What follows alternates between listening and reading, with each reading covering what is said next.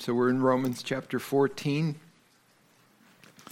I just want to thank you for not just your coming on Sunday mornings, but I can tell you I work hard at studying to preach, and I hope you work hard at listening.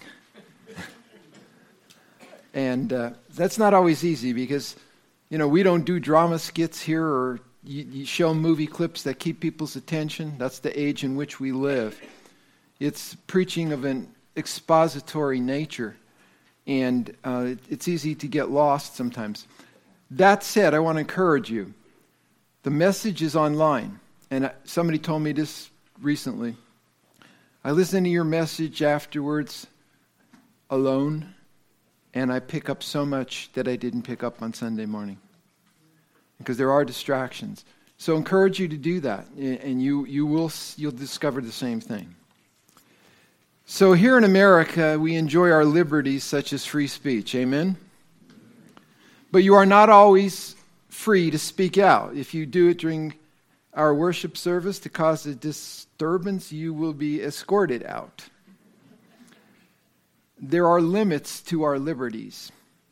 The last three messages from Romans 14 have dealt with the matter of the proper exercise of Christian liberty. Now I want to draw your attention to the quote in the bulletin by Sam Storms. He says, Christian liberty is itself a good thing, but when wrongly used, that is, in defiance of love and in disregard for the conscience of a weaker brother, which we see here in Romans 14, it can bring disgrace on the gospel. And it can bring disgrace in other ways as well. 1 Peter 2:15 says, this is the will of God, that by doing good you may put to silence the ignorance of foolish men. And notice what he says, as free. That means you have liberty in Christ.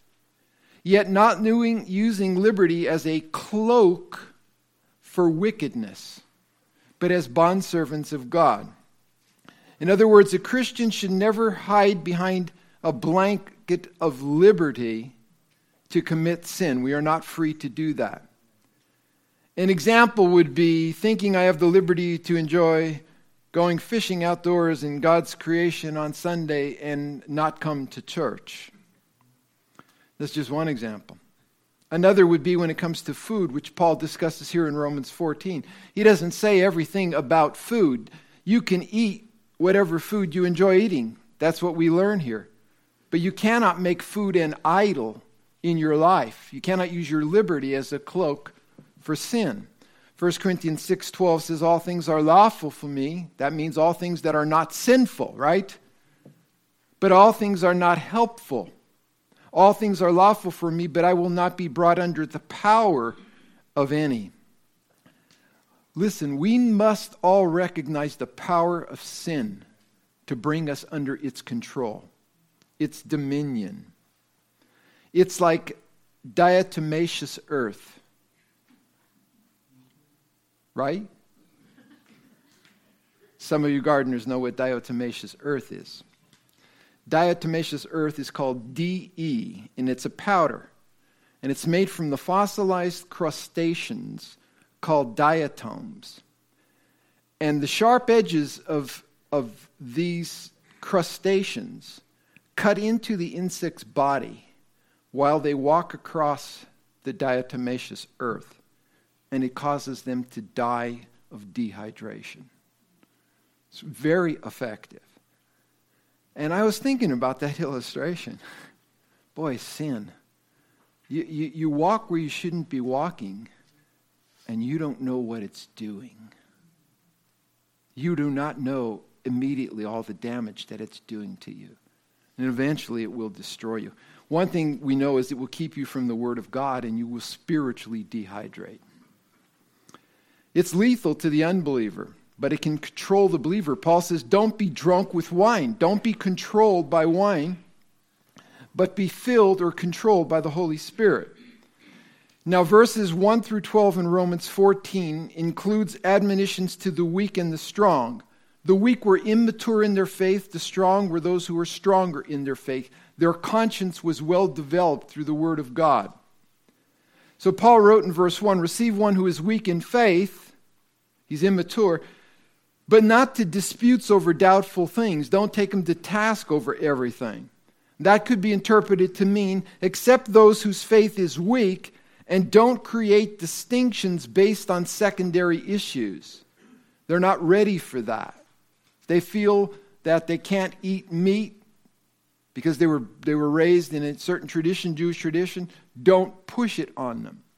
So I titled this message, When Right is Wrong. There is a time when right is wrong. And by application here in Romans 14 and also in 1 Corinthians 8, it means that although a Christian understands that he has the right to do certain things, like eating meat or not observing special days required by Old Testament law, not issues in our day, maybe it would be watching a certain movie or something similar to that, listening to a certain type of music. So even though you have the right, the exercise of that right would be wrong if it harms another brother or sister in Christ. Verses 13 through 21 puts the emphasis on the strong. And really what it's saying is that the strong must allow the weak time to mature in their faith. So here's the question then. How much time? Right? How much time do you give the weak brother to mature a little bit before you talk to him about certain things? Actually, there's no set time limit. And it takes wisdom to determine that. But I will say this, if a weak brother remains weak for a prolonged period of time, the strong may not have to go on limiting his liberty in an area not forbidden by Scripture. In other words, there is a point at which the weak cannot be nursed along. We try to bring people up, mature them in the faith, but we can't always treat them like spiritual infants. We do have the expectation of growth because God does. They need to grow up. But before that point is reached, we must be careful of how we look upon a weaker brother or sister. So Paul says in verse 11 here in Romans 14, why do you judge your brother? Or why do you show contempt for your brother? Look down on him. For we will all stand before the judgment seat of Christ. He's the Lord of all, right? For it is written, as I live, says the Lord, every knee will bow to me and every tongue shall confess to God. Those are quotations from Isaiah. So then each of us will give an account of himself to God. And that's not a judgment on our for salvation, the judgment seat of Christ, the Bema seat. It's a judgment of our works as believers. There was an English actor and dramatist, and he uttered the following quote in 1716. "'Tis impossible to be certain of anything but death and taxes." That's a long time ago that was said. It's been quoted ever since. It's impossible to be certain of anything but death and taxes, and I'm certain that he was wrong about that. All right? There is a generation which will not experience death. That's the generation of Christians who are living when Jesus returns at the rapture, and I'm certain about many other things in this life and what comes after. We could be certain about the things that God has revealed to us. And one of them is the time when Christians will give an account to Jesus at the Bema seat of Christ. And we looked at that last week in more depth. Thank God, as I said, it's not a judgment on our sins because Christ took the judgment of our sins upon himself. It's the judgment of the believer's works. 2 Corinthians 5:8, we are confident, yes, well pleased rather to be absent from the body and to be present with the Lord. We're going to experience that judgment seat of Christ, of our works. And that is the moment when believers should be looking. We're looking forward to that. Being with the Lord. What else are you looking for? What's your ultimate aspiration in life? Psalm 39:4 says, Lord, make me to know my end. And what is the measure of my days? That I may know how frail I am. Indeed, you have made my days as a handbreadth and my ages as nothing before you. Certainly every man at his best state is but vapor. Every man at his best is just a vapor. Surely every man walks about like a shadow. Surely they busy themselves in vain. Don't we do that? No, we're so busy we can't keep up with the things we have, in front of us. We certainly don't have time for the Lord, getting serious about our faith. He heaps up riches and does not know who will gather them.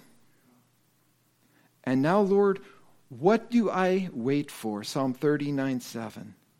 And he answers it. My hope is in you. That's what I'm waiting for. So you go back to Romans 14. And that's why Paul said in 2 Corinthians 5:9, therefore we make it our aim, whether present or absent, to be well-pleasing to him.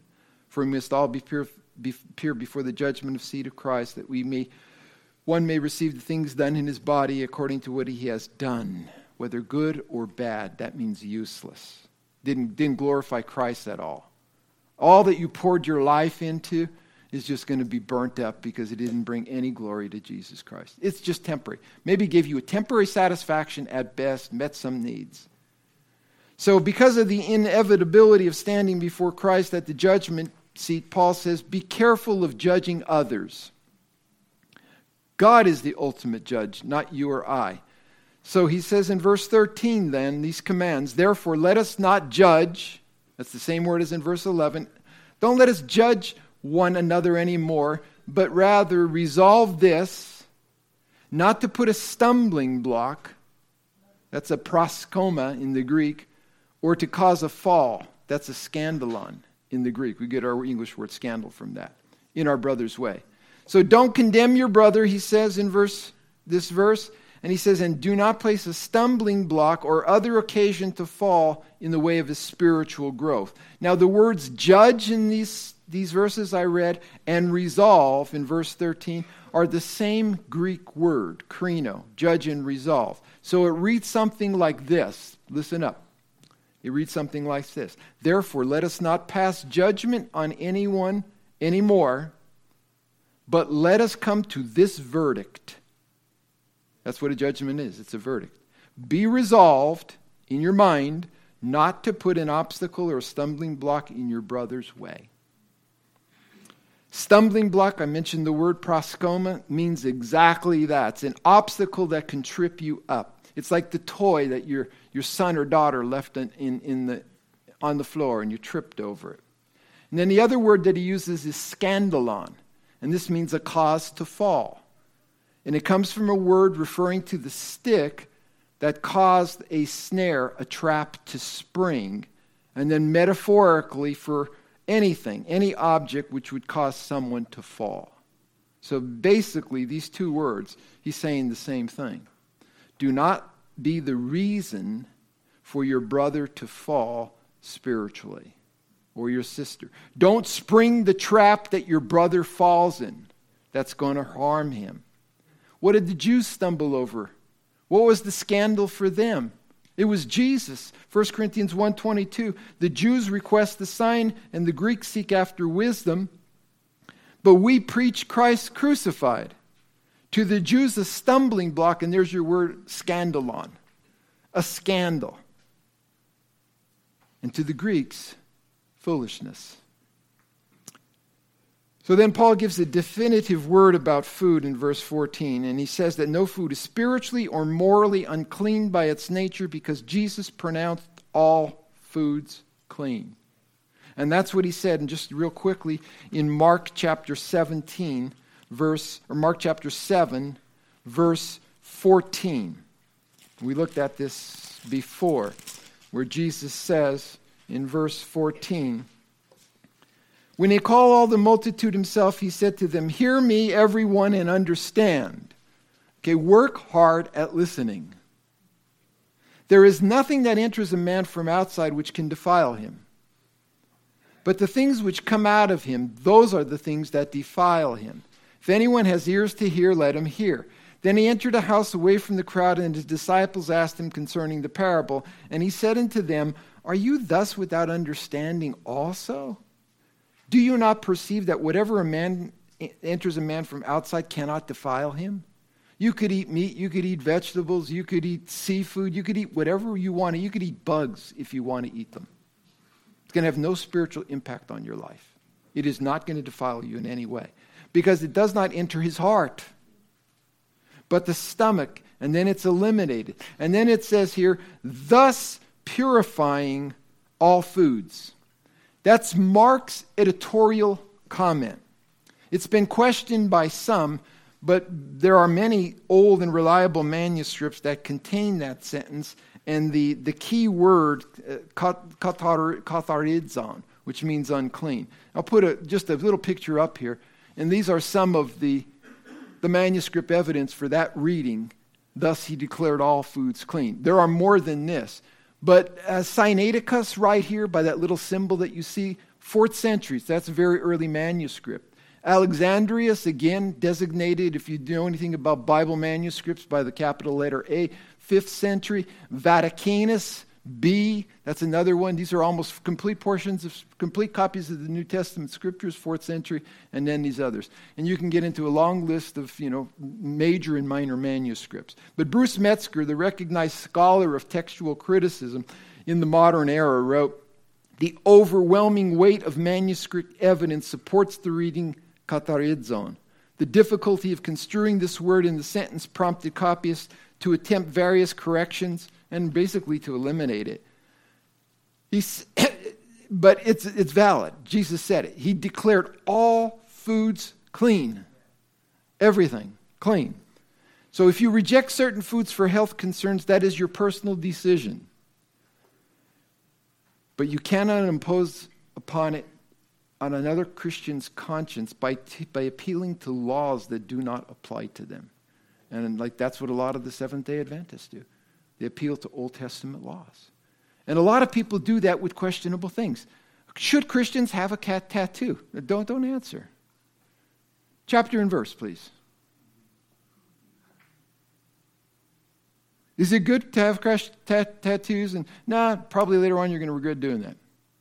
But I saw the story of a woman who lost her mother and her sister to a murderer. And she tattooed 2 butterflies on her hand. Beautiful butterflies. Because she says, every time I look at those butterflies, I think of my mother and my sister. Is that wrong? Who's going to condemn her for that? Who's going to cast the first stone? Right? So people will go, it says in Leviticus, I think it's 7:18, you're not to mark your body. That's Old Testament law. You cannot take that and apply that to a believer today. Just like you can't apply food laws today. So you need to be really careful when quoting the Old Testament and trying to impose that upon people today. Now again, I'm not saying it's a good idea to go get tattoos. That's just one example. You could do it with music. You need to be careful. We have high music standards. You need to be careful how far you're going to push that on somebody else because you, quote, understand more than they do about music or whatever else it is. So what Jesus is saying here is that he pronounced all food clean. So the strong believer who believed he could eat all kinds of meat, he was in the right. He knew Jesus pronounced all foods clean. He could eat all the meat in the world that he wanted to eat. Even as it says in 1 Corinthians 8, meat sacrificed to idols that came from pagan temples. But he could not use his liberty in such a way that would harm a fellow Christian in their spiritual life. That's when being right is wrong, abusing your liberty. The weaker brother may consider something clean, meat, according to Jesus, unclean. And that's what Paul says in verse 14b. It's clean. It's clean in and of itself by its nature. There's no spiritual value to food or meat or vegetables. But to him who considers it, and this is an interesting word, it's logizomai in the Greek. We get our word logarithm from it. So it has to do with the idea of, here's this weaker brother. He's weak in his faith. He's calculating these things in his mind. He's reasoning according to the limitations of his knowledge, and he comes to the conclusion that this thing is unclean. Now, it's not unclean of itself. It's unclean because he's reasoned it to be unclean because he's immature in the faith. So therefore, to him, it is unclean. He's computed it. He's calculated it. He's come to the wrong conclusion, but he doesn't understand that yet. So you respect that. He's unclean. I mean, it's unclean to him, and you don't push it on him. Comparison to 1 Corinthians 8. 1 Corinthians 8, Paul says, verse 1, now concerning things offered to idols, we know that we all have knowledge. He's speaking to the mature concerning these things. The Corinthians worshiped all kind of idols. And Paul's basically saying, idols are worthless. There's no life in them. They're demons, really, because they're worshiping false gods, under the pretense of these idols and so forth. But they're nothing. But the Christians, people who became new believers, they knew that the meat in those temples were sacrificed to idols, and then the meat went on sale in the food market the next day, and they didn't think they could eat that meat at all because it had been sacrificed to idols. And the argument is, there's nothing wrong with it. You can go eat all you want. But if it's going to offend your brother, don't do it for their sake. So Paul says, concerning things offered idols, we know that we all have knowledge concerning those things. 1 Corinthians 8:1. In other words, the strong brethren, advanced in doctrine, knew the idols were nothing, knew that the meat sacrificed to idols was still good meat, but it had to be sensitive to others. So he writes in 1 Corinthians 8:7, however, there is not in everyone that knowledge. They are weak, and we need to understand that. For some with consciousness of the idol, maybe they worshipped it at one time, until now eat it as a thing offered to an idol, and their conscience being weak is defiled. You've caused them spiritual harm that they weren't ready for. To that person it was unclean. So then he goes on in 1 Corinthians 8:8, food does not commend us to God. Right? For neither if we eat are the better, nor if we don't eat are we worse. But beware lest somehow this liberty of yours becomes a stumbling block to those who are weak.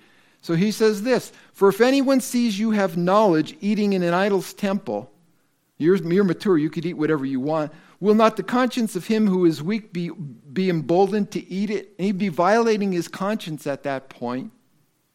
And because of your knowledge, will your weak brother perish for whom Christ died? We'll talk about that in a minute. But when thus you sin against your brethren and you wound their weak conscience, you sin against Christ. You think you're ultimately just hurting your brother, maybe not intentionally, but you're going to show him how much you know and how much he doesn't know. You're hurting Christ. You're doing that against Christ. Therefore, if food, Paul says, makes my brother stumble, I will never again eat meat, lest I make my brother stumble. What a statement. Paul says, if I'm going to do something completely that I have the liberty to do, like eat meat, I'm going to forego it. If it's going to make you stumble, I'll never eat meat again, is what he's saying. You know what that is? That's the law of love. That's the law of love. And that's what we find in Romans 14. Do not bring no harm to a brother. Follow the law of love. He says in verse 15 of Romans 14, yet if your brother is grieved because of your food, you're no longer walking in love. You may be really proving your point, but you're not walking in love. You know why? Because love edifies, the scripture says. It builds up. It never tears down and destroys. Love doesn't do that. That's the work of the flesh, not the work of the Spirit. So even when we must say hard things or address tough issues, we must do it in love. 1 Timothy 2:23, avoid foolish and ignorant disputes, knowing that they generate strife. And a servant of the Lord must not strive, quarrel, but be gentle to all, able to teach, patient, in humility, correcting those who are in opposition, if God perhaps will grant them repentance so that they may know the truth. I told Marie today, don't get into disputes with people. I don't know if you saw what happened. It was in the news.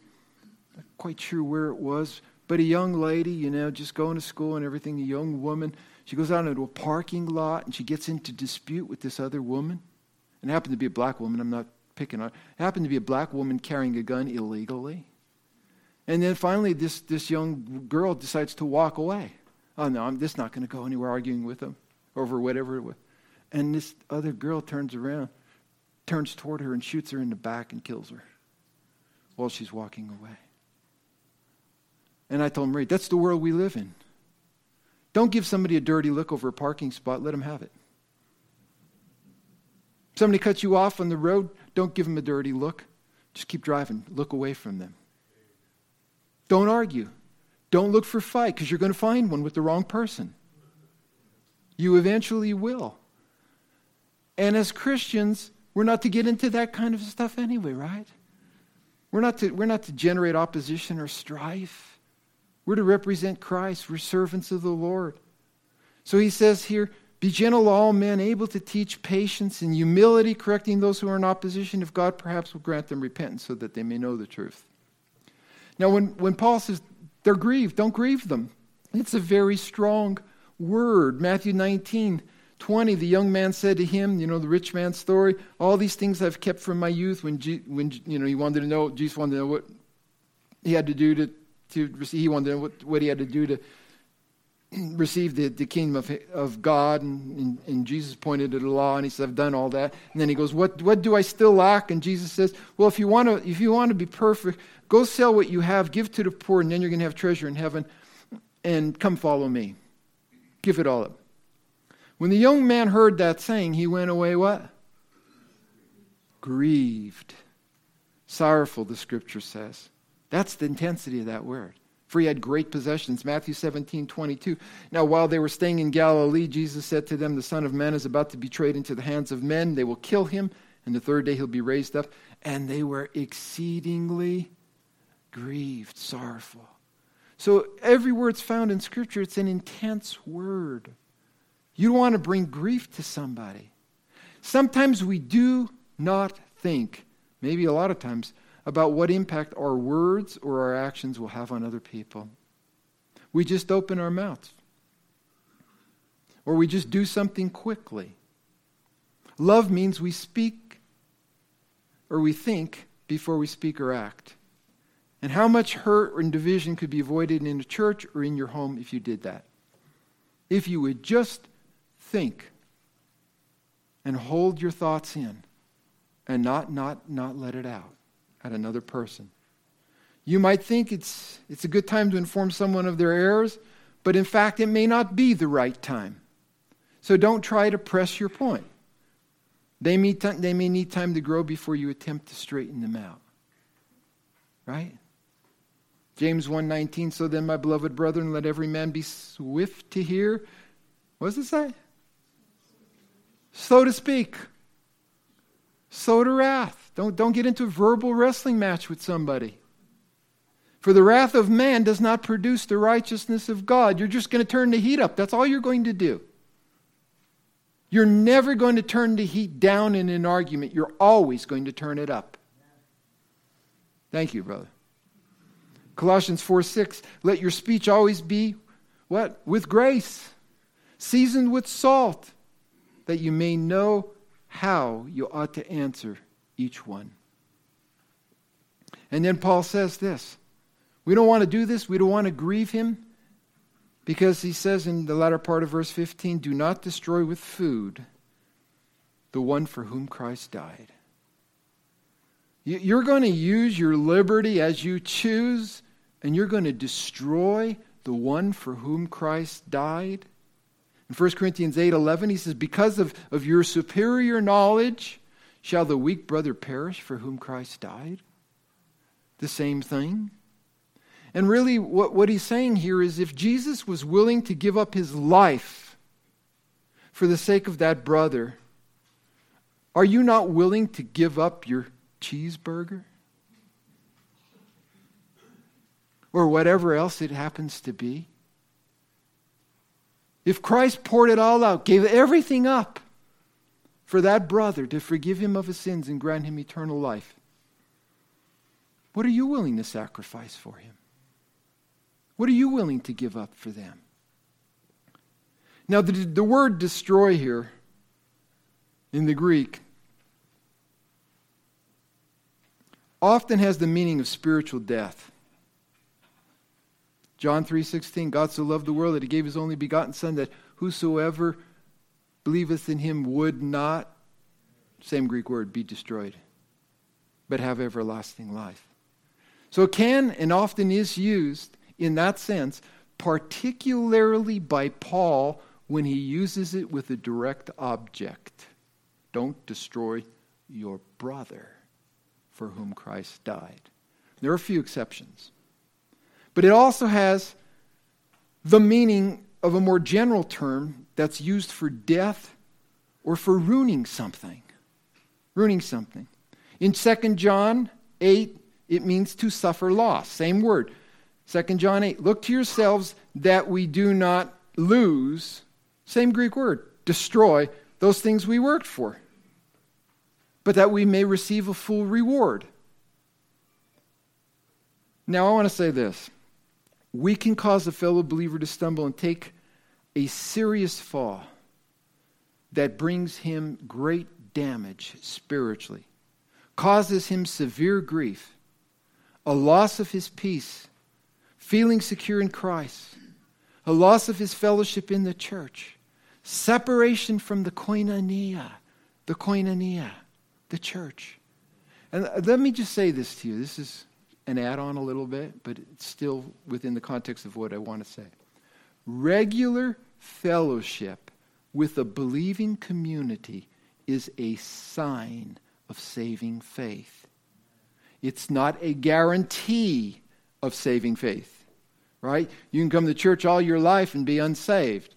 Just because a person goes to church doesn't make them a Christian. No more than sitting in your garage will make you an automobile. But it is a sign of saving faith. Christians are to be baptized into the church body. They are taken into the membership of the church. They profess allegiance to the doctrines and standards of the church, which Paul says the local church is the pillar and the ground of truth. So if you separate yourself from a fellowship, maybe you got offended as a weaker brother, I'm never going to that church again, and you end up never going to any church again. You separated yourself from the pillar and the ground of truth. Who's going to get hurt? You, right? Matter of fact, the Bible says if a professing Christian sins seriously without repentance, they are to be put out of the church and they are to be regarded as a heathen, an unbeliever, Matthew 18. Throughout church history, attendance and fellowship with the Christian community was mandatory, not optional. And those who quit attending without good cause were not considered true believers, and they were excommunicated from the body. Excommunicating someone who has completely stopped attending church is in effect giving them what they asked for. That's a good statement. When the church takes that decision to excommunicate someone for a lack of faithful attendance to the church, they're giving them what they want. They shouldn't complain. They don't want anything to do with the church. So they're formally putting them out of the church. And I just say this, irregular attendance is a step toward not attending church altogether. That's why God instituted the local church. One pastor wrote, I've met dozens and dozens of professing Christians who never or sparingly attend church. Their lives are an experiment in spiritual subsistence farming. They're not living in open immorality, but their confidence in their own profession of faith wavers by the day.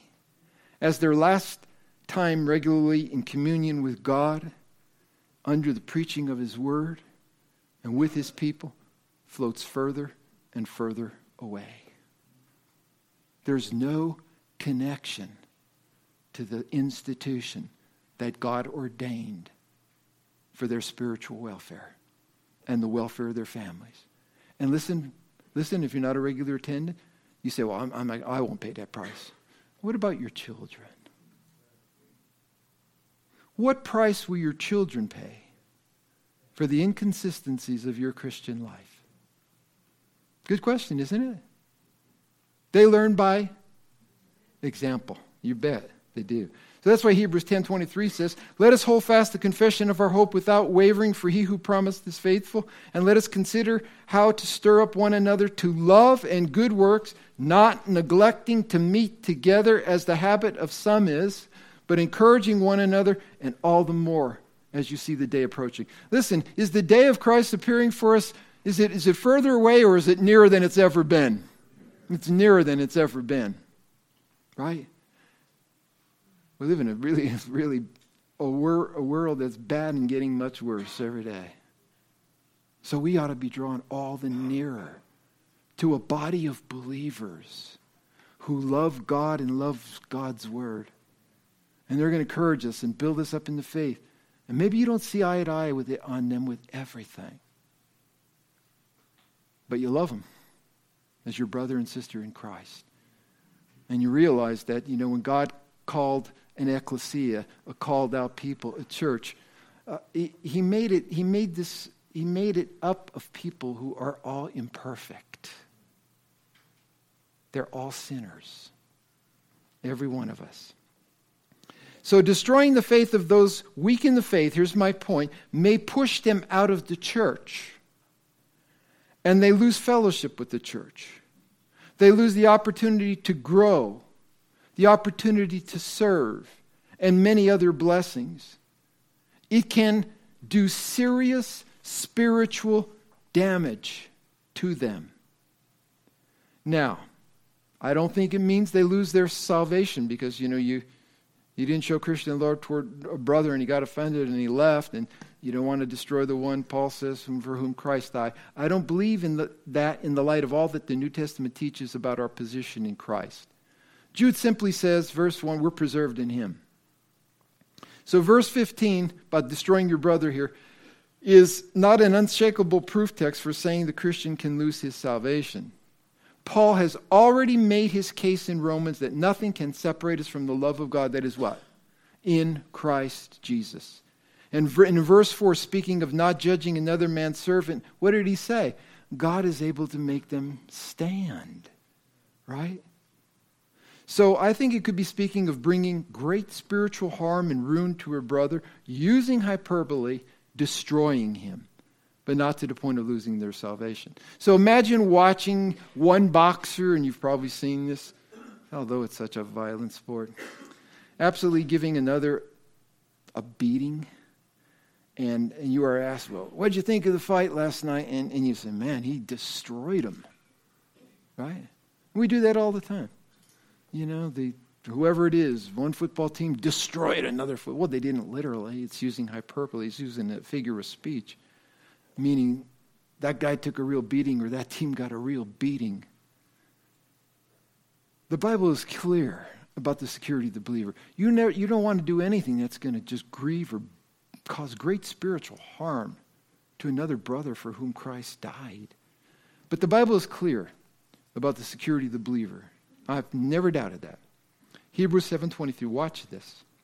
We're almost done. Thank you for your attention.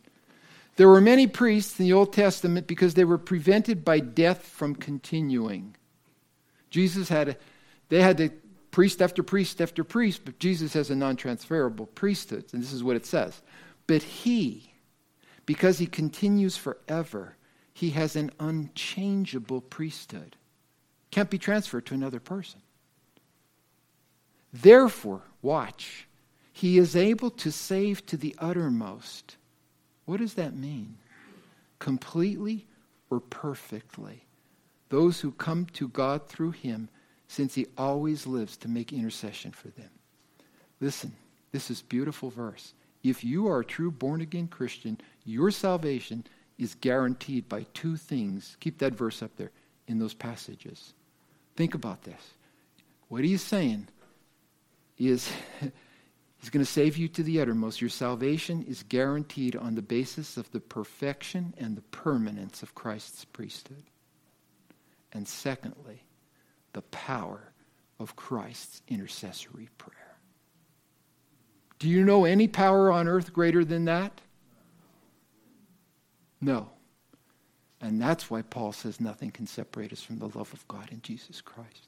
He is the perfect priest, the perfect intercessor, and he prays for us. How powerful are the prayers of Christ for his own. Jesus told Peter Satan desired to have him and sift him like wheat, to ruin him, to destroy him.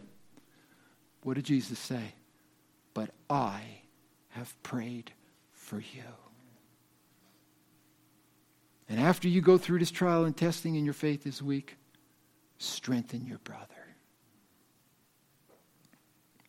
Really, Powerful verse. There's another one.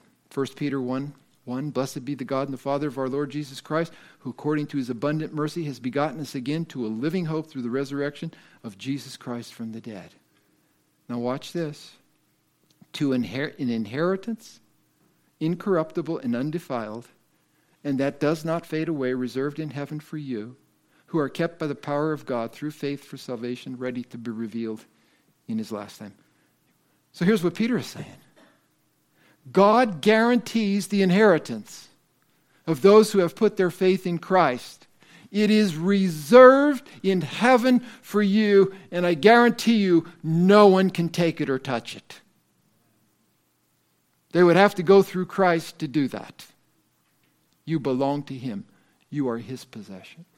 So their security is guaranteed by the believer's inheritance reserved in heaven. And then God secures not only the inheritance, but the heir to the inheritance.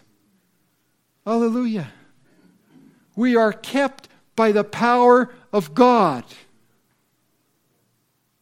Do you know anything more powerful than the prayers of Jesus? No. Do you know anything more powerful than the power of God? No. And that's why Jesus can say, you are secure in my hand and no one can take you out, and you're secure in the Father's hand. Can't take him out of the Father's hand. Brothers and sisters, thank God for that. Because if it wasn't the case, we'd all walk away. God is able to make you stand. You can't stand on your own. But hallelujah, God is able to make you stand.